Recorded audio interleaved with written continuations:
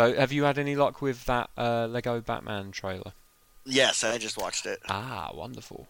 Oh, look, Chris Miller. You've just retweeted him. Let me have Yes, a and look. that should work. Right. This may be incredibly loud, so I apologise for your ears if it is.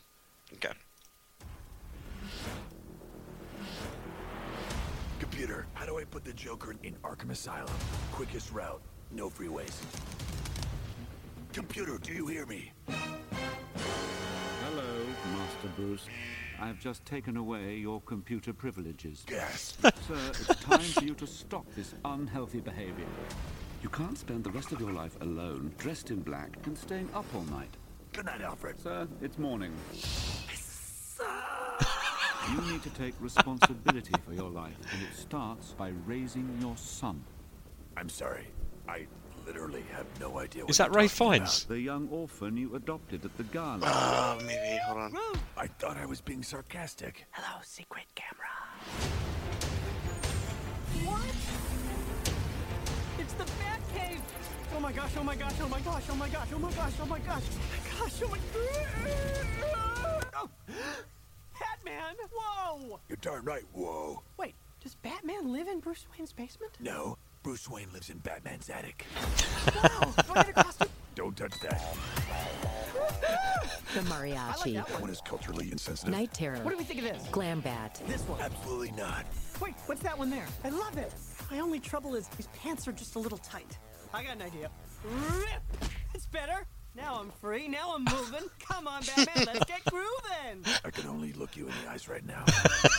Are you ready to follow Batman and maybe learn a few life lessons along the way? I sure am. But first, where's the seatbelt? The first lesson is, life doesn't give you seatbelts.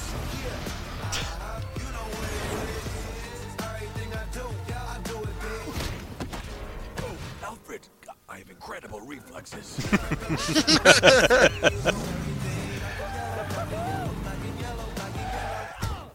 Oh my goodness. I am so sorry. As soon as I get back to the Batcave, I will make sure that Alfred puts seatbelts on there. But for the time being, I'm just gonna put my arm right here, and we're just gonna gently ease out of here.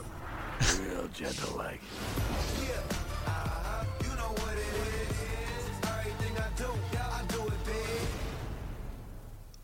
I am sold. I mean, Oh, it looks so good. I was sold anyway because Uh-huh. Batman was one of the best parts of the Lego movie.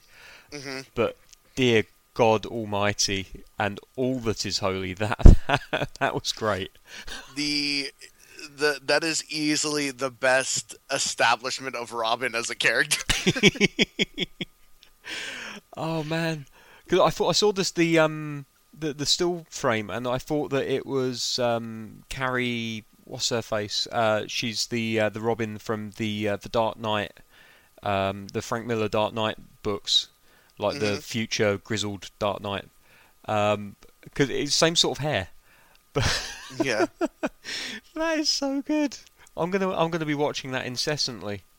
Yeah, I'm very excited about that. That's Michael Cera playing Robin. That's And awesome. Will Arnett, of course, playing Yeah. Batman. That's So good. great. I'm sure that's Ray Fiennes playing Alfred. It is. Oh, that's the best. It's the fucking best. I'm so excited for it. Oh man. Oh, speaking of all that other stuff though, because DC like dropped a fucking shitload of goodness on us. Right, and what I retweeted the one tweet about it, but they immediately put videos up on YouTube of every single thing that they showed at the con, which was is a good smart. move. It's a good Yeah. move. I can understand people at the con being pissed off that they queued and they got what they thought was an exclusive look, and yeah, they did. They were one of the first But- few hundred people to see it.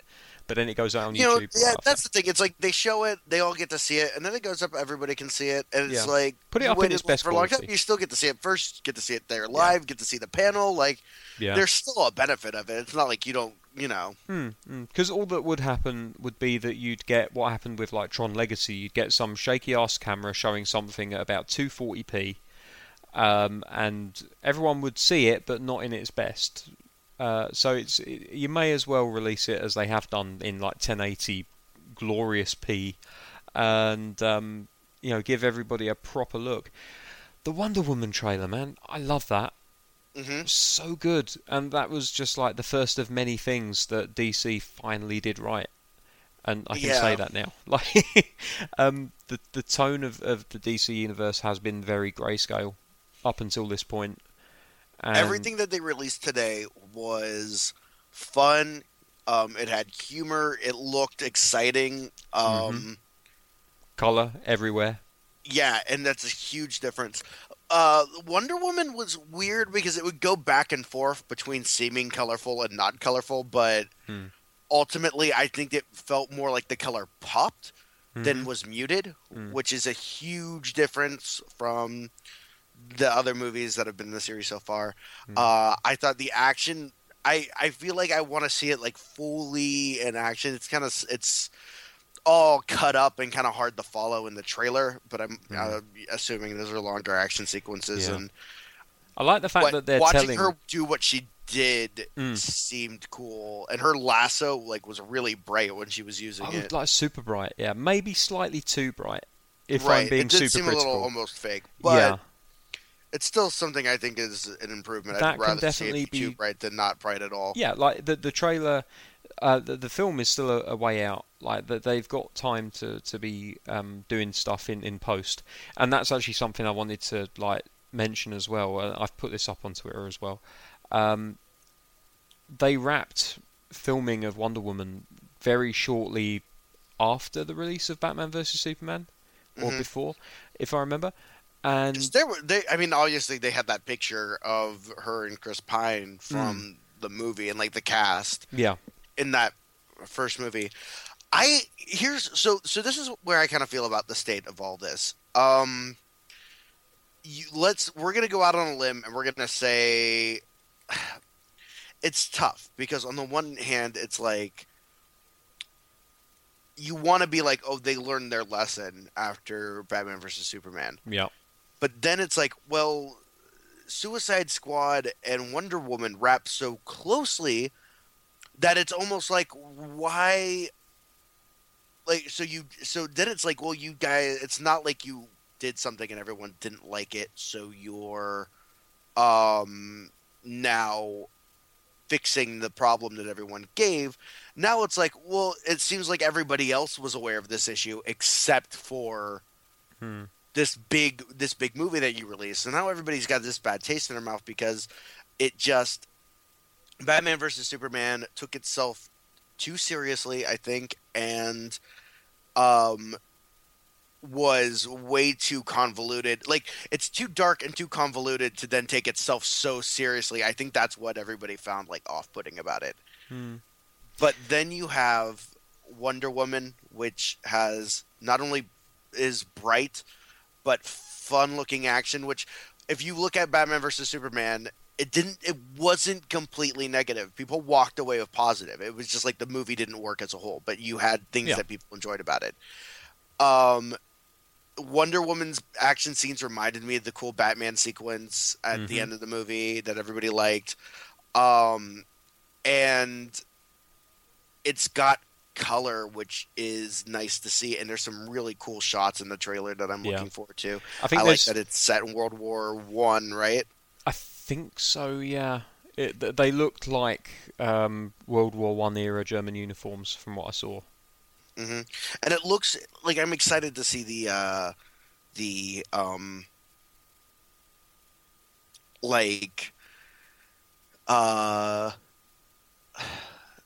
it just there's a lot of cool imagery in this trailer, and I'm excited to see the movie as a whole. And I think it looks pretty good. Yeah, no, I agree.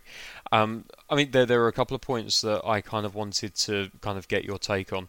I mean, the first one is more of a statement than anything else, which is I think that it's very easy for them to change the color issue, because I think that the Wonder Woman costume was always quite colorful in the same way that the Superman costume is actually quite colorful. But they change it in post to dull it down, especially with the Superman outfit. Right, yeah. I think what they're doing off of the back of hearing, oh, it's all grey, it's very dark, it's very dreary, I think they've gone in post, because this is the only thing they could do. They couldn't have gone back in time and said, actually, put on a brighter costume. I think they're going in post, and they're brightening up her costume in most of the scenes. Either that or they're just not dulling it down. And there's a fantastic contrast between the war scenes, which are very dull and grey and horrible, but they have to be because that's what war is like. And I've been very on Twitter at the moment because of Battlefield 1. I haven't taken an anti-Battlefield stance as much as I'm uncomfortable with the idea of a video game which is making a really horrendously awful conflict into a kind of like blockbuster video game experience, because World War One was not a tub thumping, get in a plane and blow people out of the sky, have a great time war. War isn't in general fun, but World War One was a fucking atrocity, and people basically just spent 3 or 4 years of their life in a trench, and they could either walk out one side of the trench and get cut down by the enemy, they could stay in the trench and get gassed, or they could walk out the other side of the trench and get shot by their own side for desertion. It's a horrible fucking war, and as far as Battlefield is concerned, it's not for me. First-person shooters never were, but the way that it treats the First World War, I'm not conscious. I'm not comfortable with it myself. Having said that, people are going to play it, they're going to love it, and I haven't got a problem with that at all. What I love about Wonder Woman is that when you see these scenes of war, it's very much like Saving Private Ryan, in that it's just like, no, you know what, war isn't glamorous, it's fucking horrendous, it's dirty, it's nauseating, and I'm going to shoot everything in kind of like this blue hue, or a grey scale, or maybe even a touch of green. I'm going to play up certain colours. But then she's there, and there's just such a contrast between them and her, and rightly so, because she's supposed to be this big beacon of hope and like this rallying call, if you will. And it's just great to see a character like her being so colourful, and hopefully they'll tone down the lasso a little bit, because it is very yellow at the moment, and I'm hoping they'll go for a more kind of golden hue, and then it can glow bright yellow when it's using its powers or whatever. But but I love the look of that, and also I think generally speaking, where it comes to fight scenes, I think superpowers are the most boring fucking thing in the world to bring to a fight scene. And I'll qualify that by saying that Superman vs. Zod was a couple of CGI men flying around, going through buildings, and that was basically it. And then Heat Vision, which had no impact because we can't relate to that. Batman's fight scene was visceral, it was real, it was a man with no powers just beating the ever-living shit out of people, getting a knife in his shoulder, just taking it out and nailing that guy to the fucking post and saying, I'll be back for you later. It's visceral, it's something that you can actually kind of... You know that you could never do that in a million years, but you kind of feel like you know what it would take for somebody to be able to do that.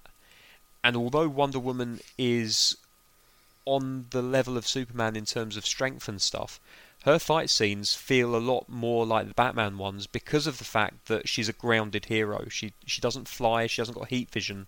She fights with a sword and a shield, she punches the shit out of people. She does everything up close and personal. And that's why I think those fight scenes work so well, because it has to be a choreographed fight. It's real people putting on a show. And I think that's why that works. I mean, that's just my personal take. I don't know how you feel about that. No, I think that's what is so cool about this trailer, is that they show like the war is dark and gray and dirty, whereas Wonder Woman is very bright. Yeah. And I think that is really cool. I think that is a great contrast, and I think that's the kind of thing that really works for this trailer.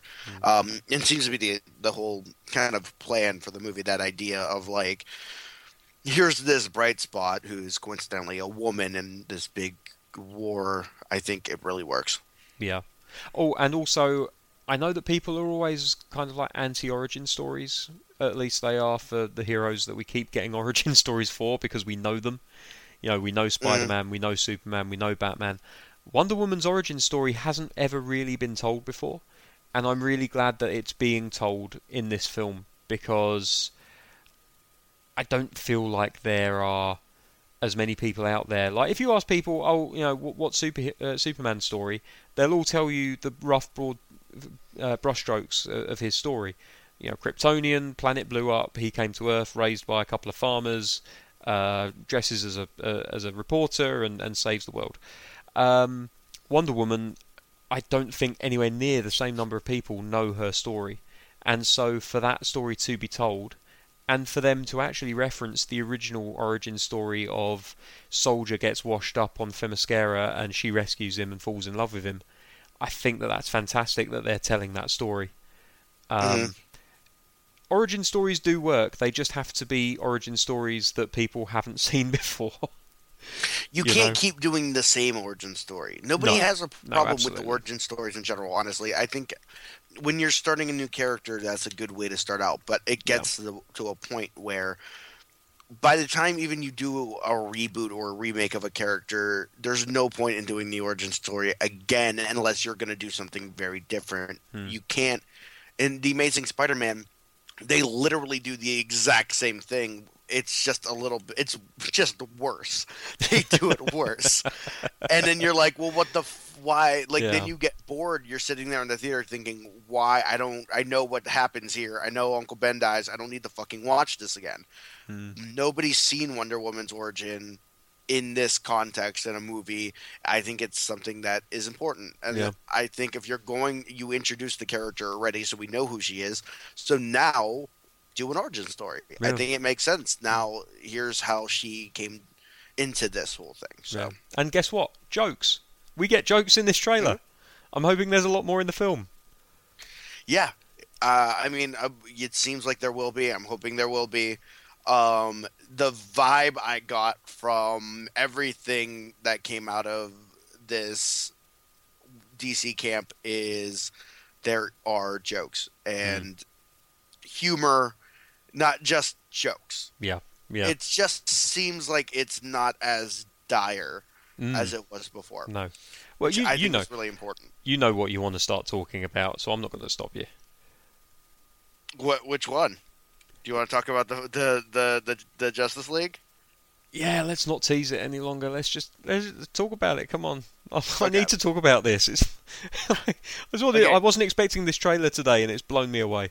Right. So I think this also goes into the order of like things that I also really enjoyed too, because I think I like the Wonder Woman trailer. I really enjoyed the Justice League trailer, and then that last Suicide Squad trailer, I'm just like, fuck, man, I am so excited to see that movie. The Justice League trailer was really good. And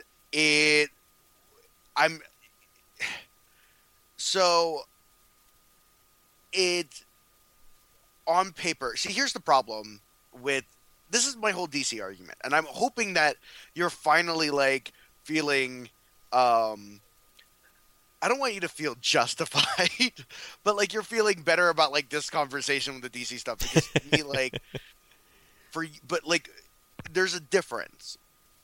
When Man of Steel came out, I went in open mind.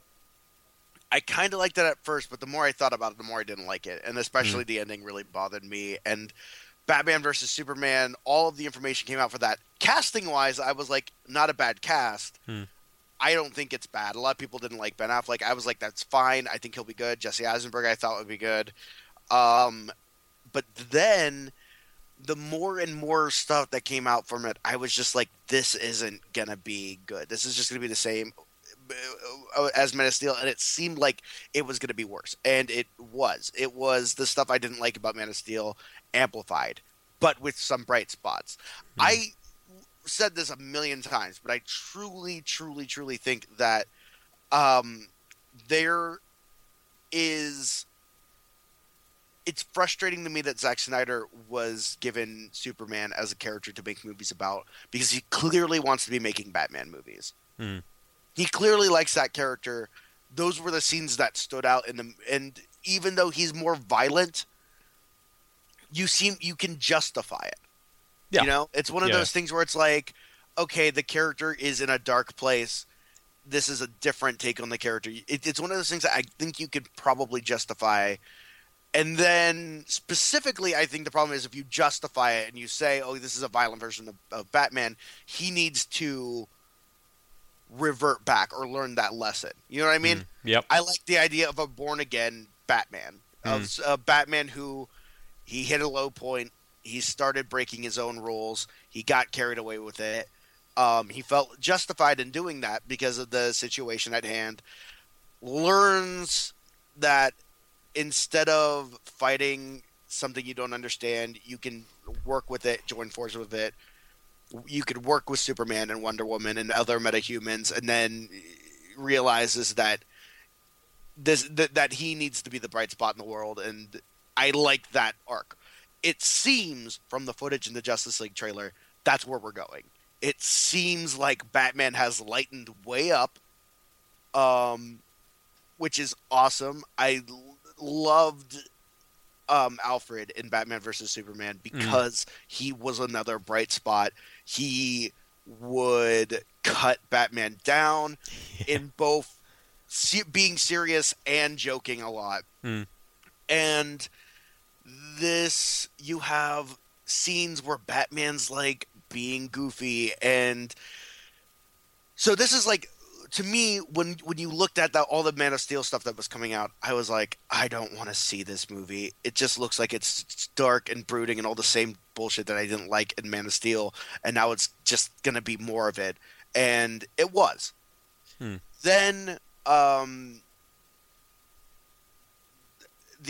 while this was all going on, they were like, Jason Momoa is going to play Aquaman, and here's what his character looks like. And I went, this is going to fucking suck. Like, this is just, they're just trying to make everything cool and edgy and dark. And the problem is, it's like, that's not a bad thing, but the problem is you're taking everything so seriously, and then it feels like Aquaman can't just be Aquaman because Aquaman isn't cool. It's got to be cool and dark and black.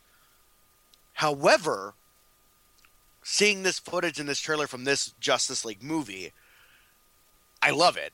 I love Jason Momoa being weird and edgy and dark because Batman's lighter, The Flash is lighter, even Wonder Woman is making jokes. Now he seems like this stoic figure in this badass amongst these other people. He seems like he has a better place in the group. And now I'm like, that's not a bad idea.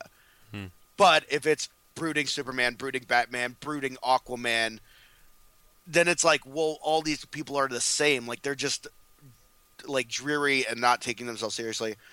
The lines when Batman is telling Wonder Woman about his meeting with Aquaman and how it went is funny. I really like the back and forth there. And then there's the scene where Bruce Wayne meets Barry. There are two things that I absolutely love about this scene. One, I love that, and the way they do this, they did it so well. Batman is just Bruce Wayne. He's like, I'm Bruce Wayne. Barry's immediately cracking jokes.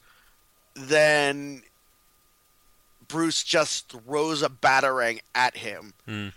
He immediately sees it coming at him slowly, sidesteps it, looks at it, realizes it's a fucking batarang, goes, oh shit, Bruce Wayne is Batman, catches it, and then Batman's like, I want you on my team. He's like, I'm fucking there. That's the thing. That's what I love about that, is that he says there's something coming, and he cuts him off and he says, I'll do it. He said, but I haven't even told you. He says, no, that's fine, and he says, well, it's because we need friends or something like that. And Barry says, I need friends. I need friends. Yeah, just so funny. Yeah, no, I was talking to David Hopkins over Facebook about this, and he's not a big fan of this Barry Allen because of the fact that Barry Allen should be mid-30s working for the police in the forensics department. But as a character in its own right, I think he quite likes him. I think he likes the lightning crackling whenever he uses his powers, all that kind of stuff. And I mean, I said to him, I just like the fact that in this world of self-assured badasses as heroes, you've got somebody that is just like completely not sure about themselves, will use humour as a crutch. And the thing is that as the Flash, like that definitely works for Wally West, but not for Barry Allen. And so it's just a case of getting used to the fact that they may have used the personality of one Flash and combined it with the actual identity of another one, and you've got this composite of the two standing in front of you. I really like it, that character. I think he's going to bring a lot of levity, a lot of fun to the group. You can just tell from that one scene, he's suddenly just changed the entire dynamic of how that film is going to work. And as far as Batman making jokes is concerned, when he's in the cowl, I don't want him to be making jokes. I want him to be grim, stone-faced, badass. I just want to kick people's asses, break some bones. When he hasn't got the mask on and he's basically Bruce Wayne or the Bruce Wayne Batman hybrid when he's with the rest of the Justice League, he can be as witty and as funny as he wants to be, and that won't bother me. But Batman as a crime fighter cannot be fun to be or light. Fair, you already got that. What you don't like, that was in the last movie. That was like one joke. There was a couple. There's a couple of times with comic relief where he's in the cowl. The part where he's like, "Oh shit," and the part where he's like, "I thought he was with you." Like, yeah, the "oh shit" moment, like I don't mind He that. was being like somewhat goofy, honestly. Yeah, near the end no, of the but movie. what I mean is the kind of like the more or less joke. I don't want to see him doing stuff like that in the cowl. Like the "I thought she was with you" line. I liked it because it was levity in a movie that badly needed levity, so I was going to take it from anywhere. Right. And that's how for, I felt about everything he did. I wasn't even complaining about that because honestly, everything was so as for the "oh shit" moment, dark that I think regardless of whether what I'm wearing or what personality I'm trying to put forward, if I'm fighting a 8-foot laser beam emitting alien green skin monster thingy with bones sticking out of his skin, and it's about to fucking kill me, I will say a lot worse than "oh shit." So I can absolutely right, but I mean, buy that it's one. still like a goofy moment. No, it's a from goofy Batman, moment, but it's not like he's having banter with other people at that point. I know I'm undercutting my own point with what I'm saying, but I'm just kind of what I'm meaning to say is more the fact that when you said that he can be lighter, yeah, he can be lighter, but I would rather that as Batman, he is more the straight guy. And from what we see in this trailer, there's no indication that Batman will be like that in this. It seems like he's gonna be, and he doesn't need to be. I think there is. You have this new version of Aquaman who is different than the version of Batman that we seem to be getting, and you have the Flash who can be funny.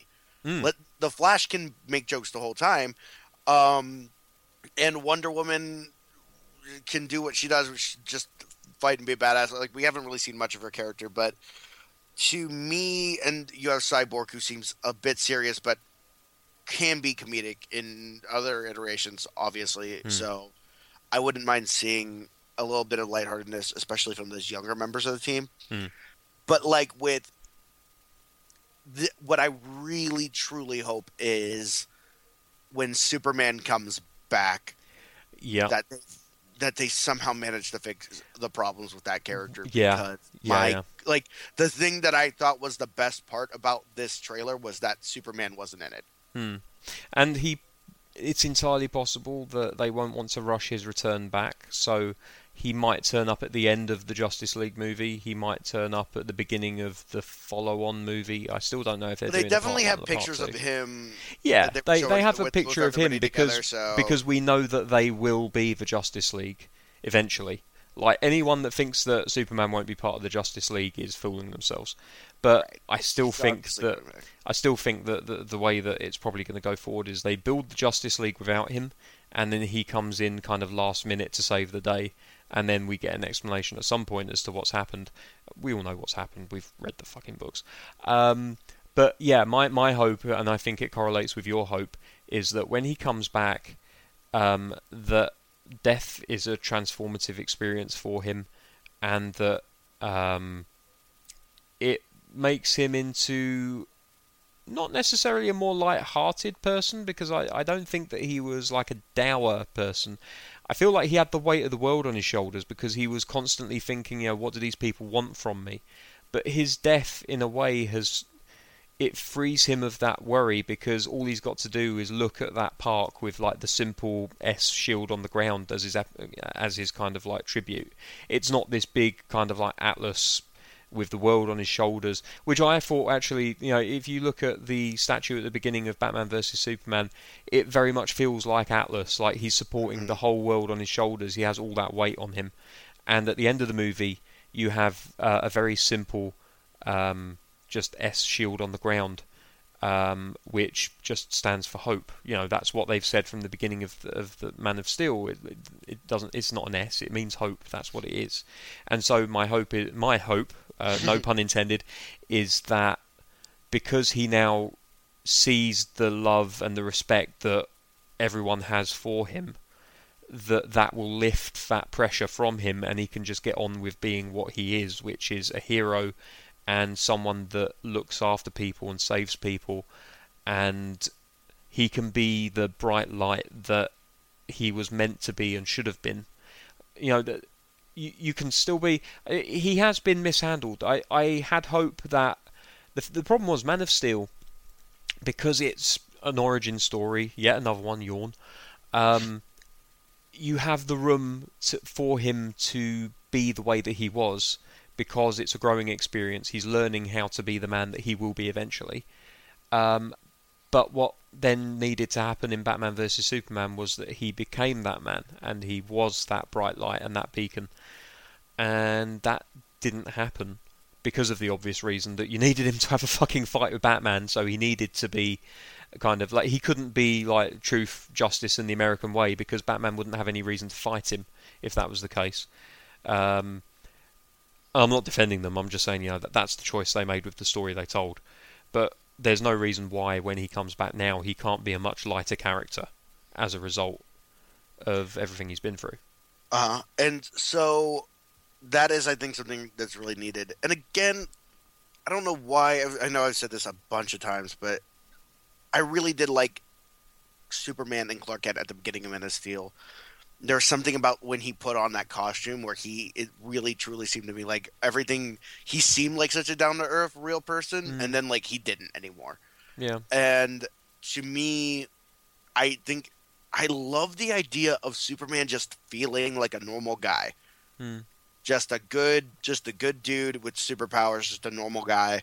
I really would like to see that. I don't know where they're going to go. I hope that's kind of what it is. Like, when I say light, I mean like, just let him be like a guy. Just let him be, hey, I'm Superman. Yeah. Kick your ass, and he's not like so gaudy about everything. Yeah. Do you know what could happen as well? Something else that could happen. And Batman vs Superman. Something else that could happen is the fact that he felt so under pressure to perform and to save everyone because it was only him. And when he comes back, there's going to be 5 other metahumans or heroes that can take the weight off of his shoulders, and he can share that burden, and he's got people that he can talk to and confide in other than his priest and his mum. And so now he has Batman, he has Wonder Woman, Flash, Aquaman, Cyborg. He has all these people that can deal with problems in their areas, and he can concentrate on just the one thing. Like, one of the things that you notice from Batman vs Superman is that he's constantly all over the world trying to solve problems. And if he can concentrate on just like his little corner of the world, then that takes the pressure off. That allows him to relax a bit more and to concentrate on making sure that everyone that needs help gets help, because that was one of his big problems, was that he felt like whatever he did, it was never enough. For every one person that he helped, there were two people that needed help, but he couldn't, and he felt that they blamed him as a result of that. Maybe I'm reading too much into that, but that was what I kind of took from that. And so the idea that he has this support system when he comes back, that could also be used as a way of lightening him up and helping him become the man that he needs to be, or he should be, you know. But either way, like I'm super optimistic for this movie. It's like I will still defend those two movies that came before to a point. I'm not blind enough to say that they're great movies or they're perfect movies. I enjoyed them myself personally. I know that other people like yourself saw them, thought they were okay, and then the more you thought about it, they kind of fell apart, and that is true. But, you know, I just kind of take them for what they are, which is kind of like a spectacle movie. And, you know, it's good enough for me at the time. It's fine. But just... I think that they're on the road to putting a lot of stuff right. I'm hoping that they are. Everything looks a lot lighter. It looks like they've learnt their lesson that you can have bright colours in a superhero movie, which is good. You can have lots of jokes in a movie, which is good. They just need to follow through and make sure that they maintain that. And if Zack Snyder is not trusted as much as he was, then that's not a bad thing. Jeff Johns has got a guiding hand on the rudder now, and that is a man that gets those tentpole characters. And what's really encouraging is the fact that he is a man that has written Green Lantern for quite some time as well. And so if and when they get the Green Lantern Corps movie off of the ground, I expect that to be a fairly decent movie as well, and that should feed into Justice League down the line. And we're just going to keep seeing all of these different corners of the DC universe open up and feed into each other. And it's been a very difficult start. You know, they had a lot of catching up to Marvel to do. They're nowhere near catching them yet, but they're well underway. Yeah, and I think I am after Suicide Squad, or at least their tweet. Wow, with the Suicide Squad trailer 2, I really did enjoy the whole like the action in Suicide Squad looks awesome. It looks crazy, like fun. I think David Ayers is a really solid filmmaker, so I'm hoping that he nails this. It seems like it's going to be a lot of fun. He did, and he did Fury, didn't he? Yeah, that was a great movie. I really enjoyed that. Right, and he did End of Watch, which is another great movie. Yep. Both of those movies have light moments, but for the most part, they're very serious. This seems like it's just fucking batshit insane. Like, yeah, it just seems insane. It seems fucking insane. Yeah. And I'm so excited because it looks like a ton of fun. Yeah. And they've done such a great job of telling you Batman's in the movie without showing you much of his involvement. Yep. The cast is really good. What I love about it is the fact that I still have no idea how much of a part the Joker has to play in this movie. He could be the main bad guy, or he could just be a side plot. And I have no fucking clue. And that's great.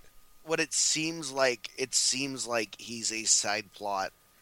And that is awesome. The Enchantress is the main antagonist. That's fine by me. That's absolutely fine. That seems to be what they're going for, I think. I mean, it looks as though they're going to be working in kind of like a backdoor kind of origin for Harley Quinn. Well, it seems to me what I do kind of like with DC's world building compared to Marvel's. Marvel's was always like, especially in their early goings, it was like, oh, here's a cute little nod, an Easter egg. And then some of those things started to fall apart as they started building those other things. And then it was like, oh, now this isn't a cute Easter egg. This is legit world building. The Man of Steel and Batman vs. Superman, the only DC movies we've had so far, Man of Steel doesn't really have anything. It didn't seem like they were really ready to do anything. Man of Steel has like the Easter egg really is that you get the LexCorp and Yeah, the Bruce Wayne's the Wayne Tech satellite. Yeah. Those are the two things that really are like, oh, here's a nod to the bigger universe. Yeah. And then they paid off in them, kind of. The big thing for to say about Batman vs. Superman, there's a million fucking things going on in this movie, but there is enough small things going on in the background that seem like they're building to bigger things. And with Suicide Squad coming out this month, or next month, it seems like, to me, the vibe I get is that because like Batman's been around for a really long time, established. He makes a reference to the Joker, established. It seems to me as if Jared Leto is not the same Joker. No. It seems like that is this something character that was is Easter egg. which is almost cooler because it's almost like saying you could think of whatever Joker. Like the Joker seems like he was a thing before, and that he is inspired by this other Joker. Yeah. Whether or not, and it does seem like maybe it's one of the former Robins, and Yeah.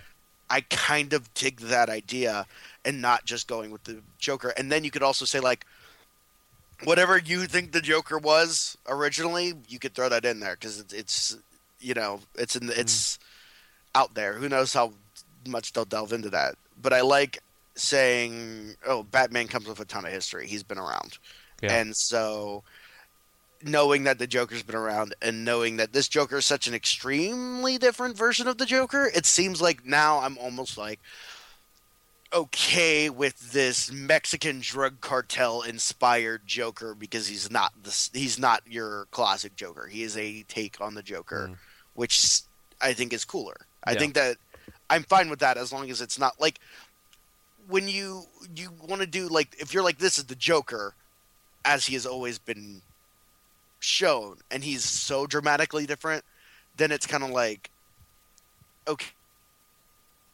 you took a lot of leaps with this character. When you're saying this is a character that has in the world been inspired by the idea of this character, then I'm like, oh, that's a really neat idea. And then I don't care what you do with it because you've managed to like take that one step away from the classic. Like if you're saying, if you were like the big problem with Batman killing, it's like, well, this Batman adopted this persona and isn't necessarily the one that didn't kill, the other one did. Like whatever. If you want to like get weird with that kind of stuff, then I'm like, okay, well that's an interesting choice. And now I feel like you are taking the character into your own hands in a way. So that makes those dumb tattoos seem a little easier to swallow, basically. To think that this is a guy who has adopted this character. But Suicide Squad, it just looks like a ton of fun. It just looks like it's insane, crazy, fast-paced, got a great cast, a lot of fun. Looking forward to watching it, and really enjoyed the trailer that they put out today, too. Yeah. And a lot of really great imagery and cool things that they're trying. So, I think the most encouraging news coming out of today, at least for UK listeners and people that are going to watch the film over in the UK, is that the film passed a 15 certificate, which I guess is kind of like your, I don't know if it's necessarily the R rating, but it's kind of it's a weird kind of in between rating. 15 is it's a pretty decent rating for a film that is going to be a bit more violent, a bit more sweary.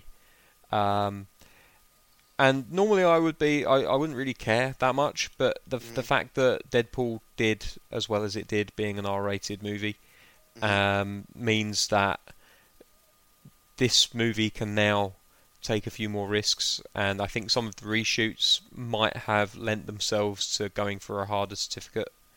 So all in all, I'm really looking forward to seeing this film. I think it's going to be a super violent movie. You look at some of the characters that are in this film. You've got Killer Croc, he eats people, so you're going to see that probably. You've got Captain Boomerang, who use his fucking razor-edged boomerangs to kill people, so you're going to see people getting stuck with that shit. Will Smith is going to kill a fuck ton of people. He's just going to shoot them dead. Enchantress, that outfit, wow. It seems like I don't know what there's something that she's clearly doing with like all these like weird like these people with the things around their head, and I'm excited to see what that's like. And I think the best thing is the fact that all of the trailers that we've seen, and we've still got no fucking clue what the actual plot is. Right. Well, other it than seems she's like up to something. we're sitting here and we're going like, oh, there's like a million things happening in these.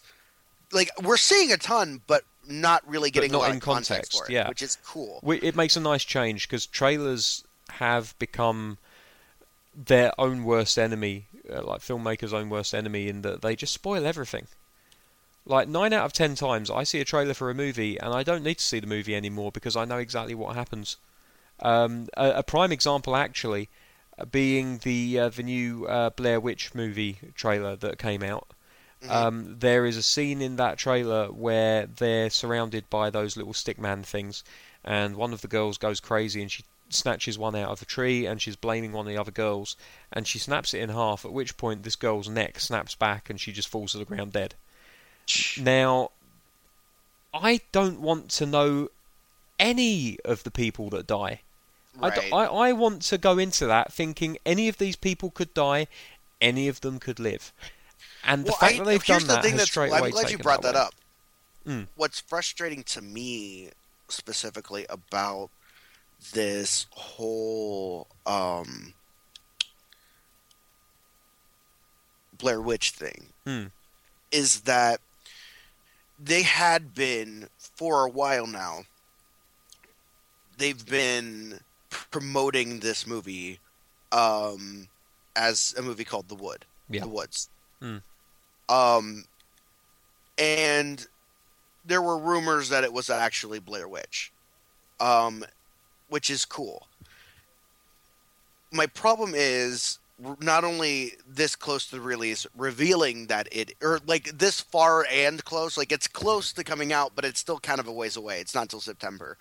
Revealing that it's actually Blair Witch and putting out a trailer that reveals some stuff. It seems to me like what you could have done was maybe implied that it was Blair Witch, and then when the movie comes out, you say, boom, it's Blair Witch. And then that ramps up the word of mouth and maybe people get more excited about it.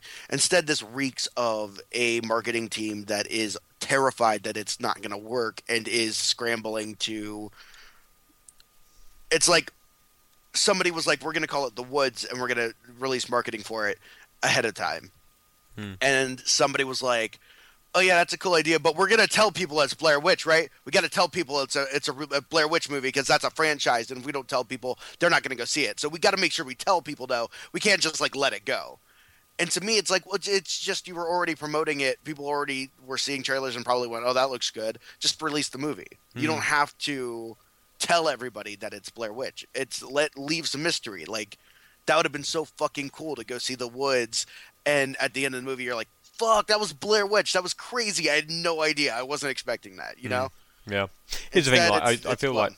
like you'd realise that very soon into the movie as soon as you started seeing those little like which is fucking effigy cool. things. It is cool. And then the word of mouth gets out. That would be such a great way to ease into this movie and be like, oh fuck, this is like not what I was expecting. Yeah, but then on the other hand, you can look at it from the point of view of, we've got this movie, why would we hamstring ourselves by not letting people know that it's Blair Witch?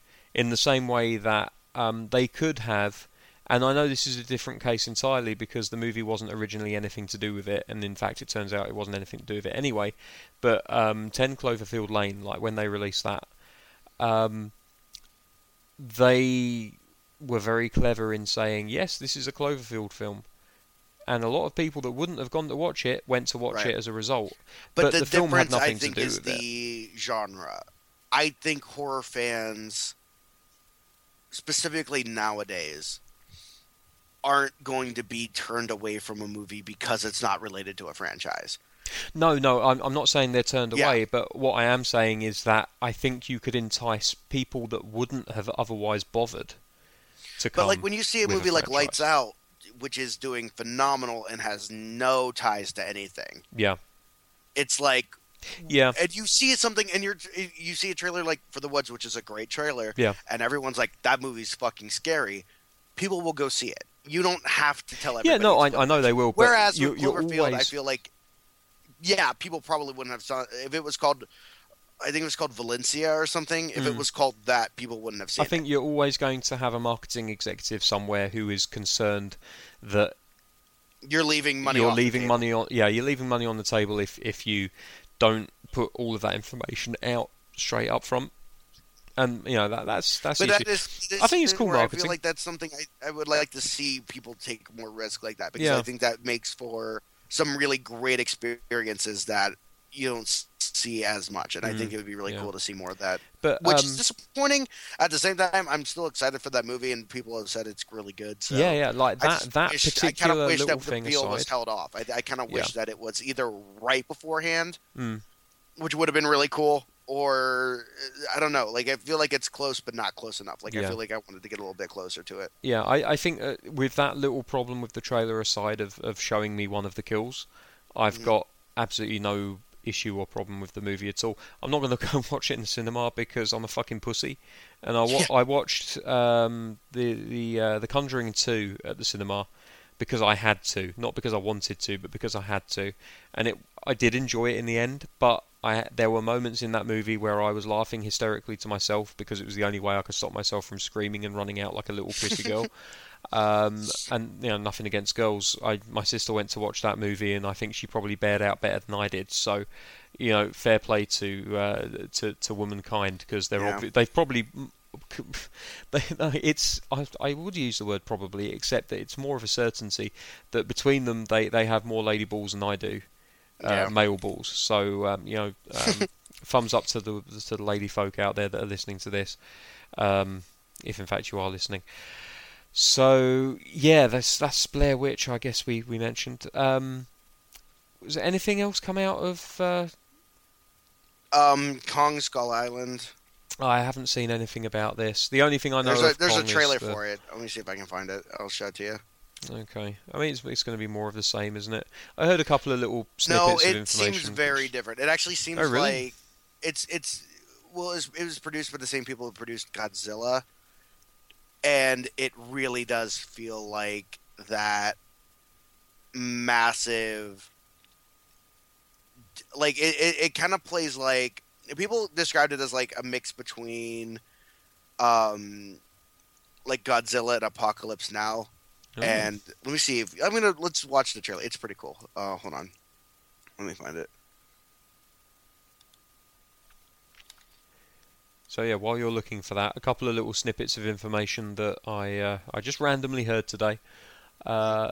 We all know that Dwayne "The Rock" Johnson is the best paid man in Hollywood, but I didn't know the figure until tonight. Apparently, in the last year, he cleared $64 million. So, good on him. God damn. Yeah. And also worth noting that I can't remember the name of the fucking movie now. That's going to be... Well, there's no point saying that, is there? If I can't remember the name of the movie, why am I going to give you the figure? There was a movie that made over 100 million recently. I can't think what it was. So, there we go. Great. Is Tom Hiddleston in this movie?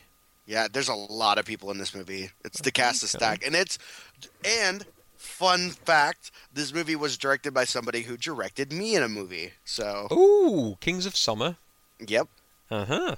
Right, okay, well, I'm going to click on the play button now. So let's have a listen to Kong Skull Island. If it works. It should work. Here we go. We're going to hear an advert Guns. first. Girls, global domination.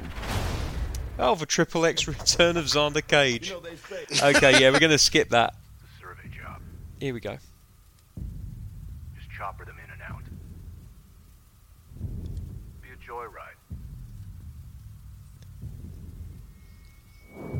Okay, so straight up, this is a modern retelling of. No, I think it's actually set. I don't think it's set modern day. I think it's like set like the 70s or something. Okay, well, certainly more modern than More any modern than the previous original, telling. yeah. Except for maybe the version from the 70s, which was set in the 70s. Right. Oh, look, Samuel L. Jackson.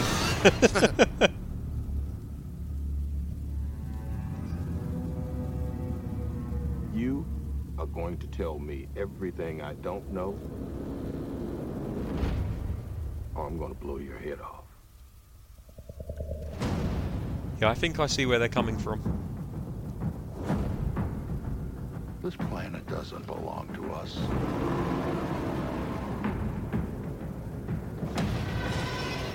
Ancient species owned this earth long before mankind. I spent 30 years trying to prove the truth.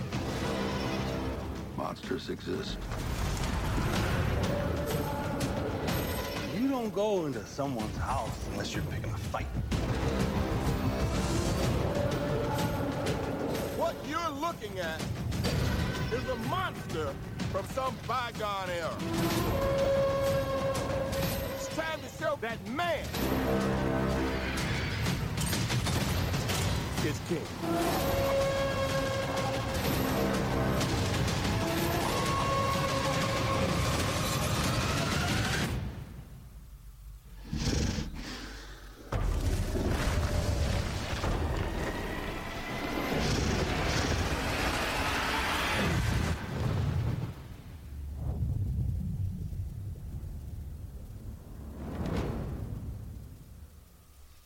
That is a very well made trailer. Very well made. It doesn't give much away, but it gives me just enough that I am interested in watching the fuck out of it. Yeah, and you see, like, it's got a really, really stacked cast. Because even the smaller characters that you probably don't recognize, two of the guys were from Straight Outta Compton. You have John Goodman, you've got Brie Larson, you've got Samuel L. Jackson, you got Tom Hiddleston, Eugene Cordero is a very funny comedian, and it just like looks like a really, really, really fun movie, and like not fun, like it's pretty serious. But, like, shit! When you see Kong, like Kong's fucking huge. Yeah, sorry, I don't know if people heard that. They've got the Gladiator armor for. Oh Hulk. yeah, I was gonna show that to you. Actually, I found that. Yeah, I'm just watching the IGN video for it. So they are full on doing Planet Hulk as part of Thor Ragnarok. Yeah, it seems like it's like it probably won't be like full Planet Hulk, but it seems like that it's going to be inspired by it. It will be a kind of greatest like hits. they've been doing the last couple movies, like Civil War. You know, has some aspects of it. The most interesting thing to me is the fact that they've made these props, and they will never be used in the movie because of the fact that Hulk is a completely CG monster and as such all of his armor and weaponry will be CG as well. Well, they do have like when his fists show up, those are real on set. So seriously? Oh yeah. Well, There's somebody just went to Toys R Us and got a couple of it. big Hulk smash hands and. Yeah, basically. Yeah, no, there's times when like in the Avengers when he's fighting him and there's that part where he's like the fist is coming down on him. The fist is like actually there. Like they actually have it. It's not the full costume, but. Oh, I never knew that. Yeah. Oh, there you go. The more you know. I don't, and I'm sure they like CGI it up for the final product, so it looks like it all fits together. But it's like a fake hand on set. The actual Marvel panel is happening right now, and so I'm like constantly updating to see what's happening. Yeah, just to point people back to my Twitter, I did tweet, and I'm going to find the tweet because I worded it much better then than I'm going to remember it. Okay, so, well, you all know that this Justice League goodness means, right? Marvel are going to drop a bomb tomorrow just to take away the limelight. And then crying happy face. Because this always happens. Basically, what happens, and this is pointed out, I can't take credit for this, Kevin Smith on the Fat Man on Batman podcast, along with his mate, who I can't remember the name of. I'm terrible for names at the moment. I really do apologise to anyone whose name I've forgotten. It's not insulting on purpose. They basically said that Mark Bernardin, that was it. They basically said that whenever DC knocks something out of the park, it's great for them for about 30 minutes, and then Marvel have this big fucking box of press releases that they just keep back, and it's like a in case of emergency break glass kind of deal. Oh shit, DC actually did something well. Oh okay, well you'd better release the trailer for Doctor Strange. Okay then. So yeah, expect the full trailer for Doctor Strange or some shit like that to come out. Yeah. I know there's already been a trailer for it, but something a lot more revealing, I would imagine.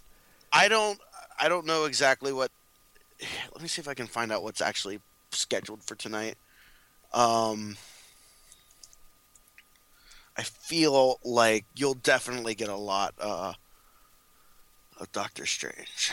Hold on. And I'm really genuinely looking forward to that. I think that's going to be an awesome movie. And actually as well, Netflix with Iron Fist and the confirmation, as if anyone needed confirmation, that Season 3 of Daredevil will be coming our way.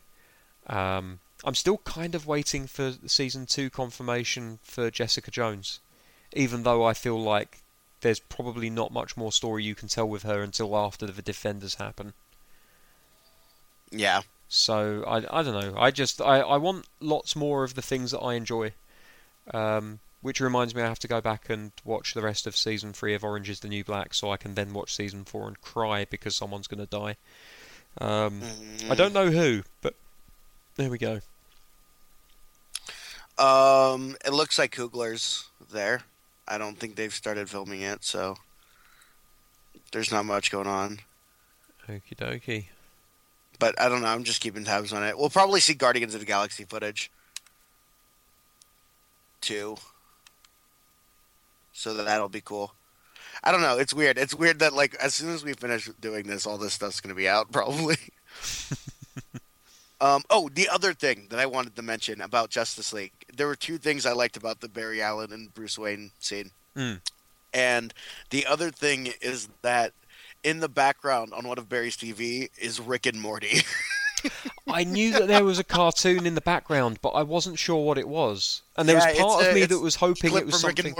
Ah, man, because there was part of me that was hoping they were going to be really meta, and it was like Justice League Unlimited or something. But because they always had it out of focus, that you wouldn't be able to tell. But Rick and Morty is a worthwhile substitute.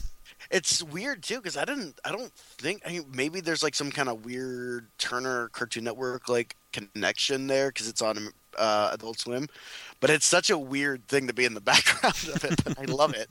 So that's pretty cool. What else was I going to mention? So yeah, Justice League looks fun. I'm excited for Suicide Squad. WB had some good stuff today. How about WWE? How did you feel about everything that's gone down this week? What, the draft or yeah? The draft and everything. Do you know? It's a weird one for me because coming out of it, I felt a lot more negative about SmackDown than I think I should have, but that's because it's the nature of a draft. Like, they always front load it and then you get a bunch of shit afterwards. I genuinely was not happy when I heard that Nia Jax and Mojo Rawley were being drafted from NXT. And it's not anything against them necessarily. Who am I kidding? It's definitely against them. I don't mind Mojo. I think he's a serviceable tag team wrestler with Ryder. And it's a shame that Ryder will probably get stuck in the tag team division, but at least he will be on television. When he wrestled on the draft and he was wearing his green like Hype Brother stuff, I was like, oh okay, yeah, that's going. That's probably where it's going. But fair play, because I don't think Ryder would be on TV right now if it wasn't for what he was doing in NXT. I think that there's a little bit of push and pull where it comes to that. Like, they see him doing his bit on NXT, so they gave him a little bit of a bone for his loyalty through the years with the WrestleMania win and everything. Nia Jax, just, I don't understand it. Like, she has improved, she's gotten better. I won't ever not give credit where it's due, but she's still not anywhere near as good as 50% of the NXT female roster. I, for the life of me, do not know why Bayley hasn't been called up. I'm hoping beyond hope that she's the mystery partner, but I think we all know it's going to be Nikki Bella. So there's that. I'm very happy with the rest of the call-ups from NXT. I think that Balor was a foregone conclusion. A part of me, it makes sense. He was 3rd overall, right? 5th, I think. Who was 3rd? I think it was Charlotte. I think I don't feel like looking up the draft order. I was going to look it up. No, it's all right. It went Seth Rollins for Raw, then it went Ambrose for SmackDown, then it was Charlotte for Raw, then it was John Cena for SmackDown, or was it? No, it wasn't. No, sorry, John he Cena was in the second round. When he came up for his match, he was in the second round. But I do know that Finn Balor was the 5th pick. And the reason I know that Charlotte was the 3rd overall pick was because it was Mick Foley, and immediately after he picked Charlotte, you had Daniel Bryan giving him a rib for being weird with the girls. Yeah. Always being about the women. I can't think for the life of me who the 4th pick was. It wouldn't have been Roman, would it? I found it. Was it Roman? It was Seth Rollins, Dean Ambrose, Charlotte, AJ Styles, Finn Balor. AJ, of course. Which is great for him, by the way. Being the 4th pick. That's great news, at least in a fake draft. That's as good a news as it can be. It shows that they think a lot of him, at least. They drafted way too many people to Raw. Yeah. I think especially with... It made sense before they said that they had the exclusive Cruiserweight division. Yeah, and then when you throw that in there, it's like, why did you need so many more people if you're about to bring in a whole new division? But the 2 picks to every 3 picks, that made sense with the 2 hours versus 3 hours. I don't know why for a second they said this thing about you can pick a tag team or you can just pick one person from that tag team. Because why would you not want a free wrestler? Yeah, I feel like you would... If you want Bubba Ray Dudley, for example, you don't just pick Bubba Ray Dudley, and I'll get to the Dudleys in a second. You don't just pick Bubba Ray. You pick both of the Dudleys, and then you split them up, and you have 2 singles wrestlers. Instead of taking one wrestler. You know? It just doesn't make any sense to me. For the life of me, Bubba Ray Dudley must just be cursing his luck for re-signing. I mean, I'm sure the money's lovely, and he probably still thinks he can get his girlfriend a position in the company. But he showed so much promise as a singles wrestler in TNA, as much promise as you can show on TNA. And now he's stuck in tag team purgatory. He's not even in a tag team that are being treated as top contenders. They're just also rans. And, massive respect to Devon Dudley. He's done a lot through his career, obviously most of it with Bubba Ray. But he was pretty much on the way out of wrestling when he was in TNA. Maybe he would be happier if he just went back to training the kids in the Dudley training camp and left Bubba Ray to have a singles career. I would be happier. To me, when it comes down to with this whole draft is, I think they needed to... I think there are trades that need to happen. I think some might happen. There's a I theory hope. I don't know how that's going to work, but I definitely feel like... and I know we talked about this on Twitter, but there are, for one, Sami Zayn and Kevin Owens should be on the brand. Yeah, I was going to mention that. you said, and I think this works perfectly, although it does show them idiots for picking them both for the brand to begin with. I think that your idea of they keep fighting the way they have been, and eventually Stephanie and Mick get so fed up with it that they ring up SmackDown and they say, literally, give us anyone in exchange. Or, what can you give us in exchange for these guys? I like the idea too of like you make it a trade, but you say like I like doing you have them do their match at Battleground. But loser gets traded. And but no, I say you do Battleground, continue, let it get out of hand on Raw for the next couple of weeks, and then at SummerSlam you do a loser leaves town, and whoever loses gets traded to the other brand. Whoever loses goes to SmackDown. Sounds good to me. Or whoever loses gets the pick. I don't know. It doesn't really matter. But because I don't want it to be like, oh, loser has to go to SmackDown. No, but it's whoever. It's this brand. Maybe it's just this brand's too big for the both of us, and whoever wins gets to stay. Yeah. Don't treat it like, oh, you have to go to this other brand, because that's not a good idea. But I like the idea of them literally fighting to get rid of the other person. Sounds like a fun match for those two. I just want to look up the rosters now.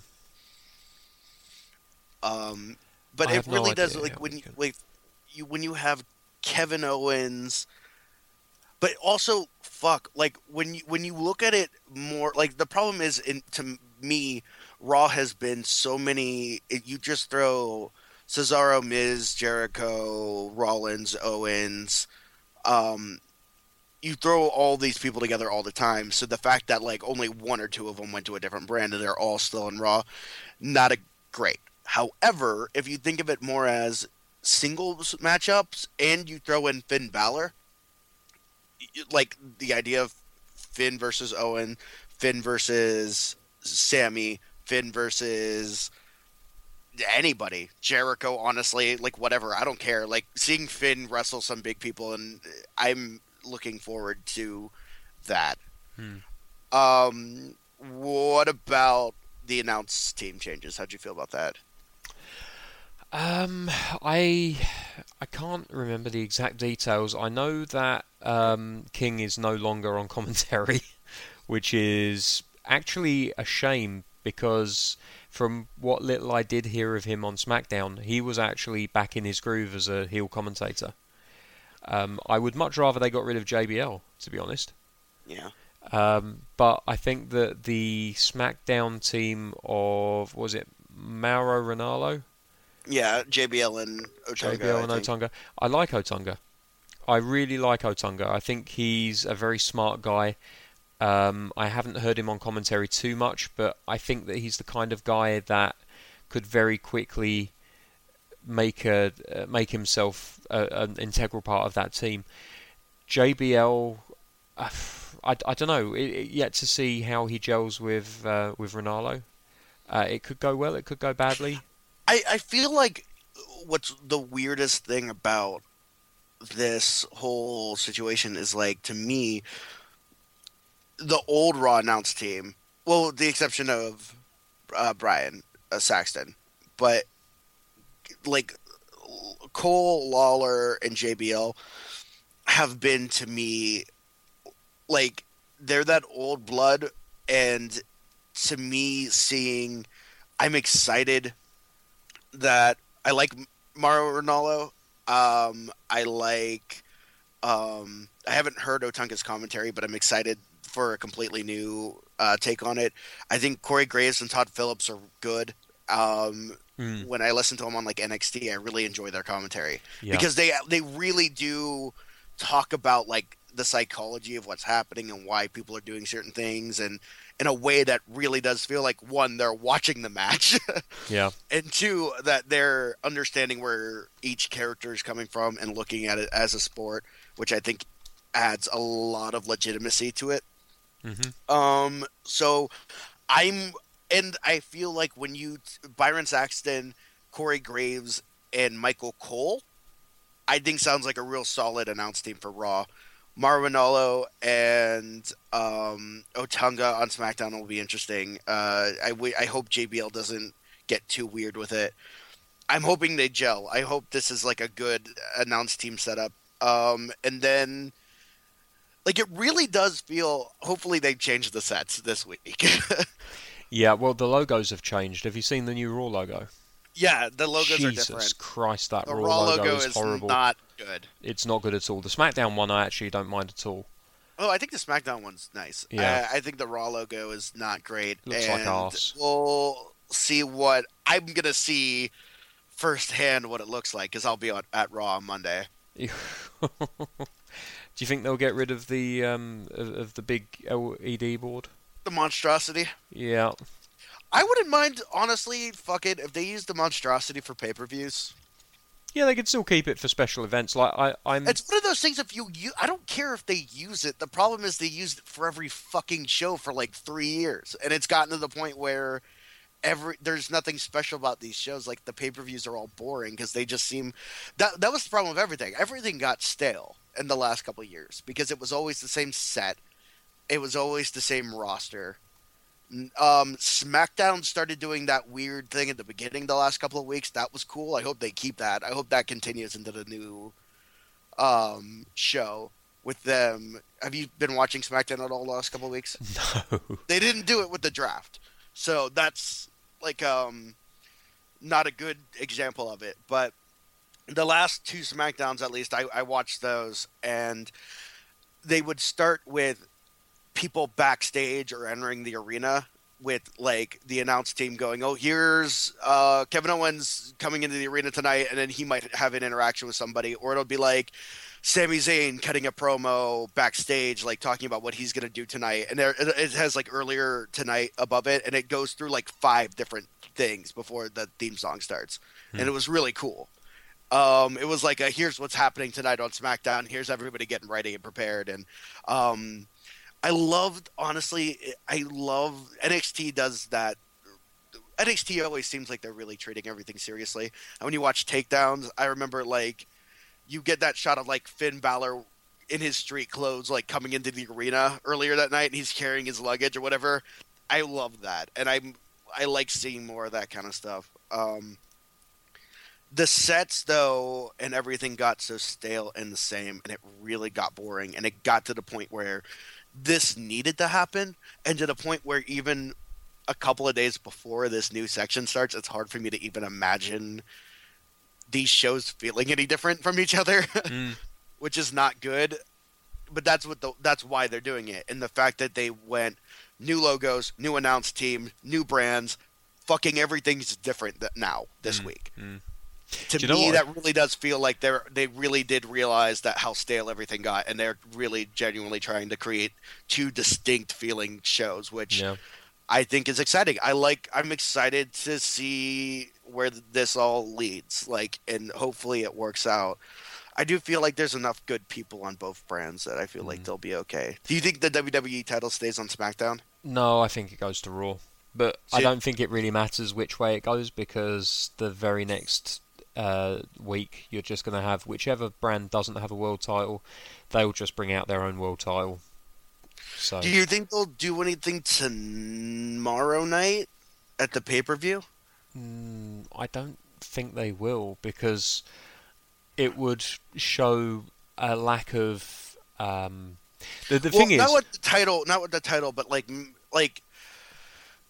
because it does really it seems like whatever decision you make for your show, it needs to be made by the authority figures. Like it has to be, if Raw wants to create a new title, it's going to have to be Mick Foley and Stephanie deciding to make a new title. Yeah.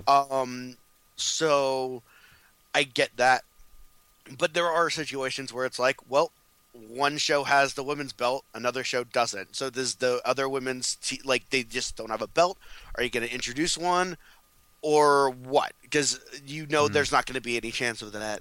I genuinely, if it was me, I would much rather, and we talked about this before, I would just have a copy of the belts, both belts made, So you've got 2 WWE championships and 2 women's WWE championships, and the side plates are just replaced with the different brands. Hold that thought. The God. new Thor Ragnarok logo is out, Oh, really? and it is crazy. You're not nice. going to expect this. Let me find it. Nice. I've been thinking about the whole Sami Zayn, I think they have Kevin a new Owens Marvel thing. Studios logo too. Oh, okay. Yeah, Kevin Owens and Sami Zayn. I think that eventually they'll do the trade thing, like you were saying. What I would love would be for Daniel Bryan to say, "You're desperate to get rid of them, huh? Okay, well, I've got a trade for you. You give us Sami Zayn, and we will give you Eva Marie." And watch their women's division crumble. Oh, I don't know. To be honest, I'm looking at the SmackDown roster right now, and I feel really sorry for Alexa Bliss and Becky Lynch and Carmella, actually, because they've got... Well, on the one hand, it seems like they want to make stars out of Becky, at least, but they gave nobody for her. Bayley getting called up going to SmackDown wouldn't be a terrible idea. No, that'll happen. That'll happen eventually. She'll go to one of the 2 shows. She has to. She's too good not to be called up. Right. She should already be there. And to me, I think that, to me, I always thought the whole time, Sami Zayn should be on SmackDown. There's just something about SmackDown and Sami Zayn that just feels right to me. Yeah. And I don't know why he didn't end up going there in the first place, but... I'd like to think it's because they're planning on doing what you've kind of Okay, so here's the Thor Ragnarok logo. What the... I'm just blowing it up. Hang on. Computer's being a little bit slow. Yeah, mine's not up either. But I have a picture of it right here, so... Seriously? This is the most... This looks like a Star Trek logo from it the looks mid-80s. like really 80s looking, which I think is kind of awesome, 80s. honestly. I think you might be right about the Marvel Studios logo, because before it was all a red block, and now that it looks as though Marvel is back to being just the red block Marvel, and they've got studios in a different typeface next to it. Yeah, and then Black Panthers. None of the logos are really that spectacularly different. Here's the Black Panther one. That one's crazy different. This one's the but Ragnarok. You can still see the difference in the new logo. The Ragnarok one reminds me a lot. Oh, I like the Black Panther one. Mm-hmm. That's nice. That one's definitely well, here's what we've been doing. Yeah. The Thor Ragnarok one, here's what I like about it. Mm. It really seems like this is going to be a very different... the old Thor Ragnarok logo was oh, here's another Thor movie. This one, plus the idea of it being Thor and Hulk together hanging out, I'm a little bit more excited for this to seem like a very different Thor. Plus, they got the guy who made What We Do in the Shadows is making it. So I feel like it's going to be humorous and maybe really fun. So I'm kind of looking forward to that. So. It reminds me of the poster for Turbo Kid. Mm-hmm. It's got that very kind of Far Cry 3 Blood Dragon kind of 80s vibe. It's really cool, actually. I just saw a tweet that said Thor Blood Dragon. Yeah. I'm going back over the SmackDown roster now, and actually, as far as in-ring talent is concerned, for the women's division, you've got Naomi and Natalya, solid. You've got Carmella, who has improved a shit ton. I like her as a performer. Becky Lynch and Alexa Bliss, obviously very good. Eva Marie is the only one that I'm not particularly sure about. On SmackDown? Yeah, even if they somehow managed to convince Maurice to get back in the ring, she wouldn't be too bad as long as she got rid of the ring rust. Yeah, she was really good when she left. She was amazing. I was really disappointed that she left when she did. But to be honest, even if we just get her back as she is at the moment in a managerial role, I'm perfectly happy with that. Because it's Maurice on my screen in lacy little numbers. It's fine. She's an attractive lady, and The Miz is a very lucky boy. Yeah, you got top of the card. You're looking at AJ Styles, obviously, Dean Ambrose, John Cena, Randy Orton. That's what's interesting about SmackDown is that you like, especially in RBR this week, everyone was like, "Oh, it has no star power." It's got all the star power. Like, throwing Randy Orton and John Cena on SmackDown is huge. Mojo Rawley's on here, but Zack Ryder is nowhere to be seen. I think the biggest... Wait, on the SmackDown roster? Yeah. They're Where are both you on the looking at SmackDown it roster, at? right?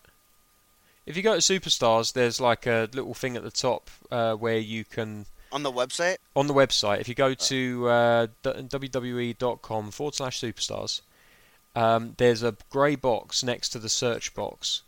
And if you click on it, it lets you define your search by roster. So there's Raw, SmackDown Live, WWE, NXT. They really are running with this SmackDown Live thing, aren't they? Mm-hmm. They don't call it they Raw definitely Live. are. God damn it. Yeah, so if I go to Raw... And it's... Raw seems to be stylized in all caps now, too. Which I don't think was the case before. No. Yeah, he's not on the He's not on website. there. But he's on the... I was looking on Wikipedia. He's on there. Let me have a look. This would be a laugh. Let's have a look under NXT. They put Zack Ryder there. Well, technically, he was a tag team performer on NXT. Sawyer Fulton, what is going on with your hair, son? Jesus Christ. Tom Phillips is still down on NXT, apparently. Have you noticed how... do you watch NXT that much, Tyler? Occasionally, not every week, but I usually watch it, and I always watch the other stuff. Paul Ellering, who is obviously a legendary Hall of Famer, manager of the Road Warriors, been around the business for years. I've never known someone that is a Hall of Famer to look so nervous and out of place in front of a crowd. Like, he walks out and he just kind of like stares dead centre, and occasionally his eye will flick over to where the camera is just to make sure it's still there. Honestly, it's like he's a really, really bad extra in a soap opera. And all respect to the guy, That's a shame. he's had a career like no one else, but I don't know, man. Like, I don't know what's going on with him, but he shouldn't be as nervous as he appears. He really shouldn't. I'm looking through the roster of NXT now, and I've never heard of Mandy Rose. Billy Kay, yeah, fair enough. Now, here's the travesty. Alia, who we all know from NXT, what's the word, Road Diaries or whatever, the documentary that they did. She has a profile. Mandy Rose, who I've never heard of, she's got a profile. Liv Morgan, who I absolutely love and genuinely think will be one of the next big things to come out of NXT, as long as they give her an actual run. She's on there. I cannot find Tully Blanchard's daughter anywhere. And she is, for me, one of the best in-ring performers that they've got left on the roster right now. Basically, you've got Bayley and Asuka, and then there's a massive void. And I can't remember her name. It's obviously her. She's going with her real last name, Blanchard, but I can't think what her first name is. So forgive me again. I'm forgetting the name of somebody who I really shouldn't. But yeah, she isn't on this roster, but I would genuinely say that she's probably like the third or fourth best hand in the women's division on that roster.